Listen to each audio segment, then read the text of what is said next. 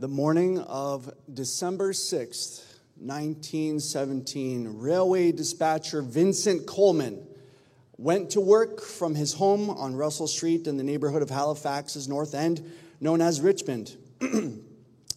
He left his wife, Frances, looking after their young 2-year-old daughter, Eileen, dressed in a cheerful blue dress handmade by Frances. It was just a short 5 blocks to his workplace at the Richmond railway station. Working only a few feet from a harbor, with its busy piers, his job was to control the massive rail traffic generated by the crowded wartime harbor of Halifax. So, as Coleman relieved the night dispatcher at the Telegraph that day, off in the distance there was a muffled crash followed by a column of black smoke rising from the rows of parked freight cars in the front of the station. The French munitions ship Mont Blanc had caught fire after a collision. Suddenly, a naval officer burst through the door and warned everyone that the burning Mont Blanc was full of ammunition and was about to explode. The sailor had been sent ashore by one of the naval officers responding to the blaze, one of the few people who knew of the deadly cargo. Coleman started to leave with his boss, William Lovett, the chief clerk at Richmond, but then Coleman decided to turn around and go back to the telegraph key to send one last message. You see, Coleman was especially worried about passenger train number 10, the overnight train from St. John, New Brunswick. It had over 100 people aboard and was due to Halifax at 8:55. Within minutes, it was due to pass next to the blazing Mont Blanc. His message to that train was as follows: "Hold up the train. Ammunition ship afire in harbor making for Pier 6 and will explode. Guess this will be my last message. Goodbye, boys." And then, at 9:05 a.m., Mont Blanc exploded. The enormous energy released tore through the ship at 1,500 meters per second. In an instant, Mont Blanc was transformed from a ship and into a 3-kiloton bomb going off in one of the most busiest harbors in North America. Pier 6 and the ship vanished in a column of flames. Rows of boxcars were literally vaporized while others were hurled through the air. Coleman's station was a mere 750 feet from the center of the blast, and it disappeared. It was crushed by the blast and buried in debris from the railway yard as tidal waves rose from the harbor and roared back and forth across the Richmond yards. You can still see the water stains in his wallet at the Maritime Museum of the Atlantic today. His watch speaks grimly of the violent forces which descended upon Coleman as its glass cover and hands were blown clean off, and its back was pounded as if by hammers. Coleman, no doubt, died instantly at the telegraph key. More than 1,700 people were killed by that explosion. At least 9,000 were injured, and many more were made homeless.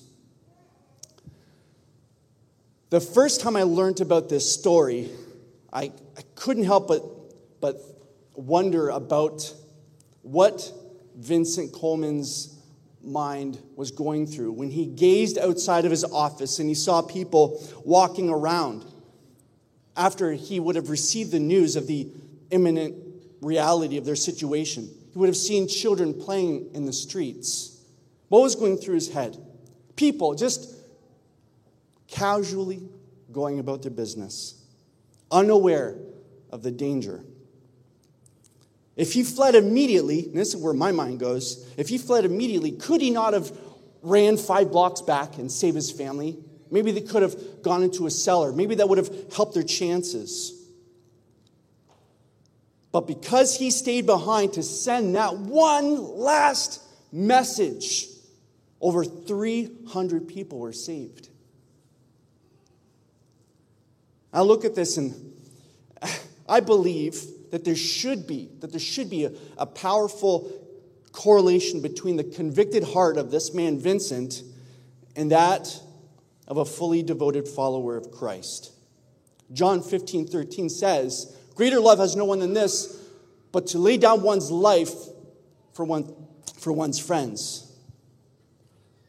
I think of all the people driving through the drive-thrus right now. I think of the people walking on their treadmills, looking at the screen on the wall. I think of the children playing in the various playgrounds and parks. Do we, as Christians, feel this sense of urgency to save people from the consequences of sin, both immediate and eternal? Is this thought tugging at our hearts?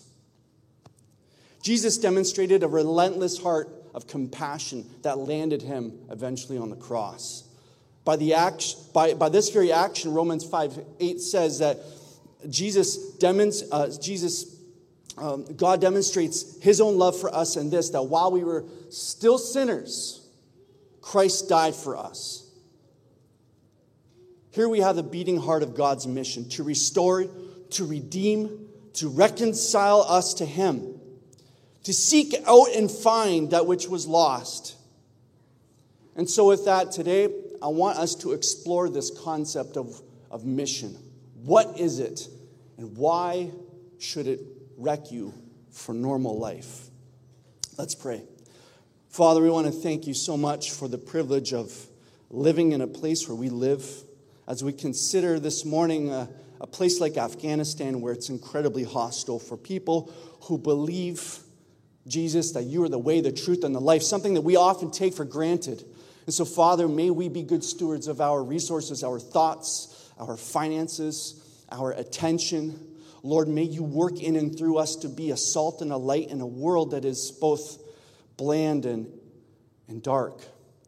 And so, Father, we just pray that we would worship you as we consider the calling that you have placed, not just on those who are willing to buy a train or a flight, a bus ticket to a cross-cultural experience, but for us who are all accepting your name, for those of us who are living recipients of your grace to actually live out your mission wherever we're at. And so, Father, we just pray that you would guide our hearts this morning.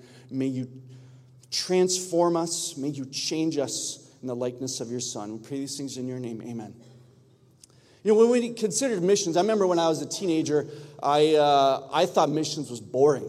I remember being in youth, and the church that I was going to at the time decided to have a missionary come in and start talking about missions, and it happened to be this really sweet old lady, but man, she did not spark a passion for missions in me. I'm like, wow. So I guess missions is for senior citizens. So maybe when I'm 80, I'll go do it. You know, well, it's time to die. Let's go preach in North Korea. You know, it's like, no. We often talk about missions as if it's like a plural thing. We throw an S on there, right? We make it plural. But there's one mission that is lived out in expressing itself in different ways. There's only one mission in regards to humanity. And we could see this mission laid out to us in Matthew 28, 18-20, where it says, all authority, Jesus is saying this to his disciples right before he ascends into heaven. I don't know what the sound effect for that would be, but I'm sure it would have been awesome. He says, all authority in heaven and on earth has been given to me. Therefore, go and make disciples of all nations, baptizing them in the name of the Father, Son, and the Holy Spirit, and teaching them to obey everything I've commanded you. And surely I will be with you always to the very end of the age.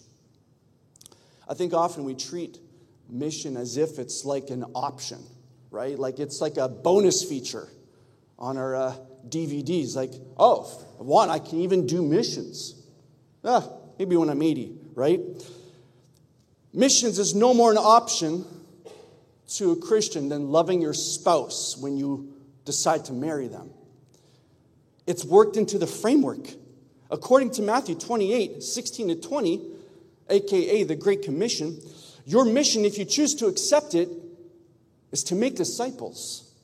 Essentially, we're making disciples. This act is the very way that we bring God's kingdom to earth.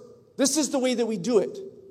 This needs to be our primary focus. This needs to be the lens, our worldview that we put on, leading people to become fully devoted followers of Christ. That's our mission statement.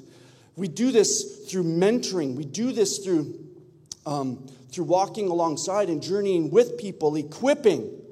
We do this through growing and going. Growing and going. When Jesus was showing his followers how to pray in Matthew chapter 6:10, he said, we are to pray to God, your kingdom come, your will be done on earth as it is in heaven. And I know that as we consider this, if we're honest with ourselves, I believe there's many of us with this teeny tiny little voice in the back of our heads that's like, right, that sounds good. But really, what's the point? I mean, I'm a Christian. Yes, I'm all for Jesus, and I'm all for supporting missions and this stuff. But isn't everything here destined for destruction anyway? Really? Can we use a better way to use our resources? 2 Peter chapter 3, verse 10 says, but the day of the Lord will come like a thief, and then the heavens will pass away with a roar. So yes, it is true. Everything here has an expiration date. Our bodies, this cool looking pulpit, it's a really nice stage. Looks nice for now. Everything has an expiration date, but it hasn't happened yet. Jesus hasn't come back yet.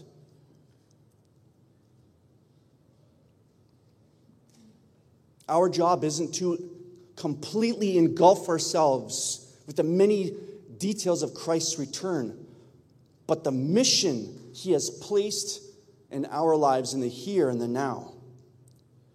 There is still so much work that we have to do. And when Jesus comes, I don't know about you, but I do not want to be caught doing nothing. I don't want to be caught, I want to be caught in mid-ministry, doing everything that I can to draw as many to him as possible. And yet we have to remember that it's a lot more than this doing. Mission isn't just something that we do. It's who we become when we take on the mind of Christ. God's heart, at the end of the day, God's heart is for the lost. If yours is not, why isn't it? Do you love people? And I say that, I ask that with all sincerity. Does Peter Clausen love people? Because Jesus did. John 3:16. He loved people so much that he died for the entire world. His own creation. So whether we reject him or not, unearned favor has made its way to everyone's doorstep. There's nothing you can do about that. It's there. We need to love people the way Jesus loved people. This point is so important because our love for each other sets us apart from the rest of the world. John 13:35 says it by saying, by this everyone will know that you are my disciples, if you love one another. So how are we doing with that? So with that, I would like to jump into the book of Matthew, chapter 25, 31 to 40. This is what Jesus was saying in the book of Matthew. When the Son of Man comes in his glory, and all the angels with him, he will sit on his glorious throne. All the nations will be gathered before him, and he will separate the people one from another as a shepherd separates the sheep from the goats. He will put the sheep on the right side and the goats on the left. Then the king will say to those on his right, come, you who are blessed by my Father. Take your inheritance, the kingdom God prepared for you since the creation of the world. For I was hungry, and you gave me something to eat. I was thirsty, you gave me something to drink. I was a stranger, and you invited me in. I needed clothes, and you clothed me. I was sick, and you looked after me. I was in prison, and you came to visit me. Then the righteous will answer him, Lord, when did we see you hungry and feed you, or thirsty and give you something to drink? Or when did we see you as a stranger and invite you in, or needing clothes and clothe you? When did we see you sick or in prison to visit you? The king will reply, truly, I tell you, whatever you did for the least of these brothers and sisters of mine, you did for me. Your love for God is manifested in the way that you love people. Your love for God is manifested in the way that you love people. And not just the ones that you love. Your family is easy to love. Unless you have a brother-in-law, Dan. But for the most part, the ones close to us, the closest ones, those are the ones that are the easiest to love. But Matthew 5:43-44 says, you have heard that it was said, love your neighbor and hate your enemy. That makes sense. Hate this guy. I'm just going to continue hating him. I love my kids. I'm going to love my kids, right? But I tell you, love your enemies and pray for those who persecute you. Man. Jesus is always taking what comes natural. He takes the cultural norms and he throws it into a tailspin. The Greek word for this selfless, unnatural, God-like love, the Greek word for it is agape. It's the most powerful form of love known to mankind. It is a love so great, it can't be contained to a container. It just flows up and over and spills its way even to the enemies in our lives. Living out God's mission is, I would say, impossible unless we value people. I don't love people. I love God. God's the one who created me. I'm just going to go right through the middle guy. I'm just going to love God. It doesn't work that way because God's heart is for people. Genesis, first book in the Old Testament, Genesis chapter 1, verse 26-27. Listen to this. Then God said, let us make man in our image, after our likeness, and let them have dominion over the fish of the sea and over the birds of the air and over the cattle and over all of the earth and over every creeping thing that creeps on the earth. So God created man in his own image. In the image of God, he created him male and female. He created them. I want to point out two very important words in this passage. Image and likeness. Image in the ancient Hebrew is tselem. Tselem means form, a carving or cutout, image, a phantom of something. And then there's this word likeness that's being used here. That's demuth. And demuth literally means pattern or form or likeness, resembling of. And so these two words are basically interchangeable. The author could have just chosen one or the other, but he chose to put both of them and connect them together like Lego blocks. Both of these words mean the same thing, but through these two words, though they both mean the same thing, in the Hebrew language, when you put those two words that mean the same thing together, it's meant to amplify the meaning of the text. It throws a supercharger right in there. You're not just made in the image of God. We are made in the image likeness of God. My wife isn't just pretty. She's beautiful pretty. My kids don't just behave. No, we'll keep that at one word. They just behave. Whether the person is a family member or a terrorist, both of these people, both of these humans are made in the image image likeness. I remember when we went to New York, we're taking this tour, and the New Yorkers were like, yeah, this is where the bad guys took out the Twin Towers. And they seek to vilify humans and say there was, they're complete villains, right? And it's like, though man has it in them to do atrocities that will make your head spin, we have to work it out, though, at the same time, that at the end of the day, though it's horrible what we do, we are still all made in the image of God. And that's sometimes hard to process. If you love God, it should pain you to know that there are people bearing his image likeness that are starving on earth right now.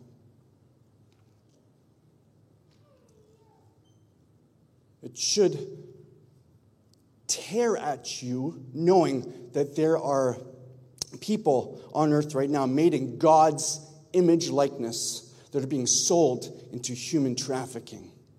It should tear you apart knowing that there are innocent little human beings being killed through abortion.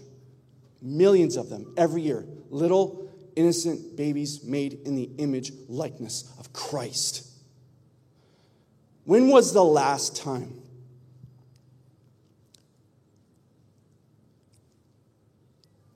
you wept for the lost? And I know it's easy for us to weep for the unsaved family members that we've been praying for. But I'm not talking just about them. I'm talking about the everyday, ordinary people walking the streets of Leamington. When was the last time it just weighed so heavy on you?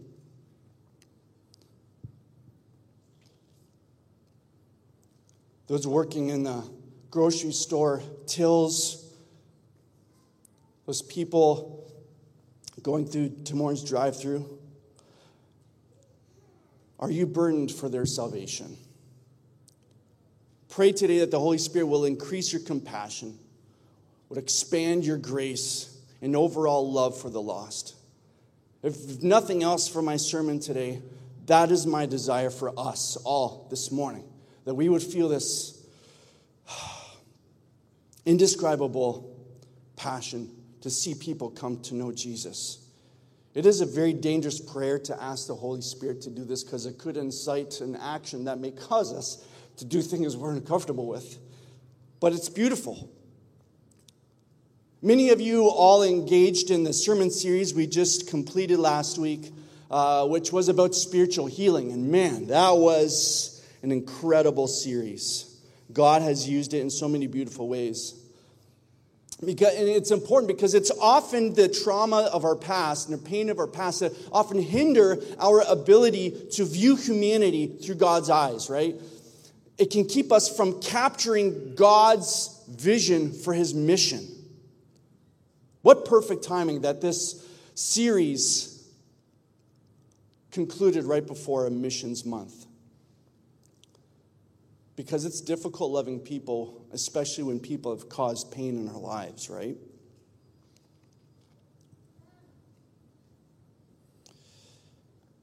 God is moving through your healing. And as you heal, doors begin to open in your ministry. And that testimony only serves to increase your reach in your life. What the enemy meant for evil, God can turn for good. So grow a burden for the lost. Develop a heart that breaks for what breaks God's. I visited this church many years ago, and I noticed a sign propped up over top of the doors as you left the church, and it said, "Your mission field starts here." And I'm like, oh, that's pretty cool.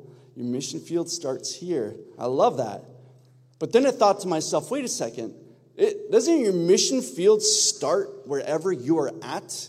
Whether you're in the building or out of the building? It's where you always are. Missions is more than just a geographical exploration. It's more than cross-cultural experiences. It's a lifestyle that reflects the heart of Christ. And where you see that, you see missions happening. It's you mobilizing the gospel. As a Christian, you must be a missionary. This is not an option.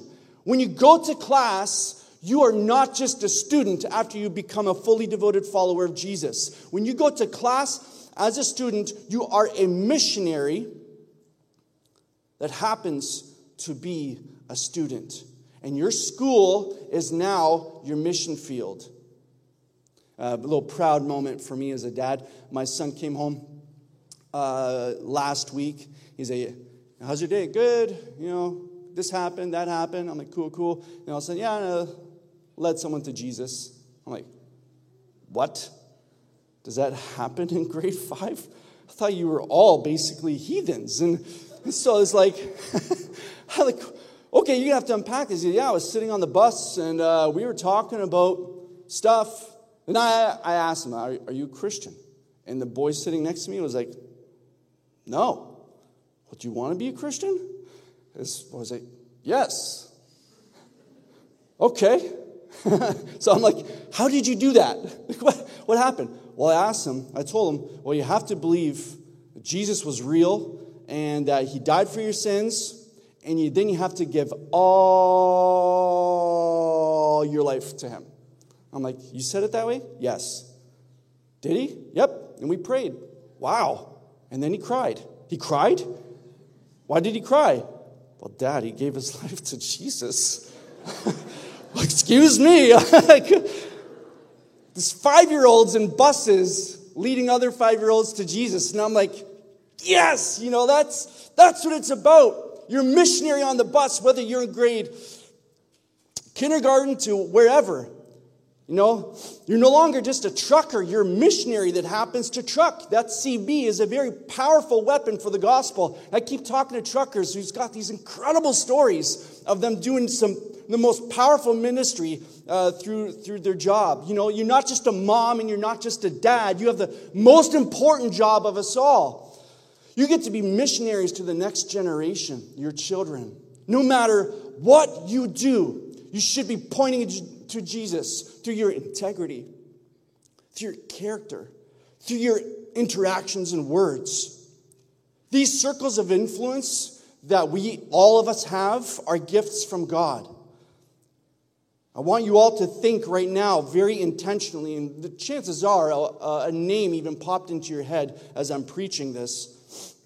I want you to intentionally think about your circle of influence, the people God has placed in your reach. I don't have the same people in my life that you do and the same rapport as you do. People you have contact with on a regular basis, stories you get to be a part of. We can be hope to the hopeless in our circle of influences. We can be the salt and the light to the bland and the dark places that we have a grasp of. I remember working for a labeling factory when I was a young adult. I went to church. I did all the right things. I played on the worship teams. I led Bible studies. And I hated my job with a passion. I can't even begin to explain to you how much I hated my job. My attitude became so bad that I started to deal with toxic thoughts and depression. And I started to resent all the non-Christians that I worked with. I remember praying to God, asking him why I couldn't get a better job. Because Lord knows, I tried. I handed out resumes. And then it hit me. This thought, maybe I was there for a reason. Could God use a guy like me, as messed up as I was in that moment? Could God use me in this dark place? And so then I decided to switch the way I thought and be intentional about building relationships and encouragement. And I met some very interesting people. One person in particular that sticks out to me, I'll call him John. He wanted to fight me at first. Once he found out that I was a Christian, he made it his mission to destroy me. He was a very interesting person. He was very intimidating. He had satanic tattoos over his body. He had long hair. He was big and built. One day, I had the opportunity to work with him at the table at Cutter 3, and he decided to take his time to yell at me for all the atrocities the church has done in the past. I decided to patiently hear him out and allow him to vent. He would yell things like, "You Christians, You think you're so much better than everyone else? And I responded by saying, you know what, yeah, Christians really struggle with pride sometimes. It's not very good because it's not what Jesus demonstrated, but it's still a struggle. And that caught him off guard, and he would yell at me, oh, you Christians, you build your beautiful, amazing churches while there's people out there who are starving and homeless. And I'm like, yeah, sometimes we miss the point, and we put so much stock in physical things like buildings, and that's something we need to work with, because that's not what Jesus taught. And so he kept getting caught off guard, and it came to a point where my team leader took me aside to another cutter and in secret said to me, hey, Peter, should we put you on a different cutter? You see, most of the people there saw how much he was yelling at me and kind of felt bad, and they were too intimidated to actually address him, so they decided to just move me. And I said, no, this is good for me. I like this. Okay. So they let me go back. I'm like, okay, John, sorry, you were saying? Oh, yeah. And then he would go, and we would have this back and forth. And it got to a place where he out of breath, just started talking about what love was to him. And then it happened. Out of breath, John looked at me, connected eyes, and he said, Peter, I respect you. Okay. And then he said, now besides the belief about the afterlife, I think we're pretty much the same person. And so we developed a relationship that ended with him breaking his 13-year absence from church. He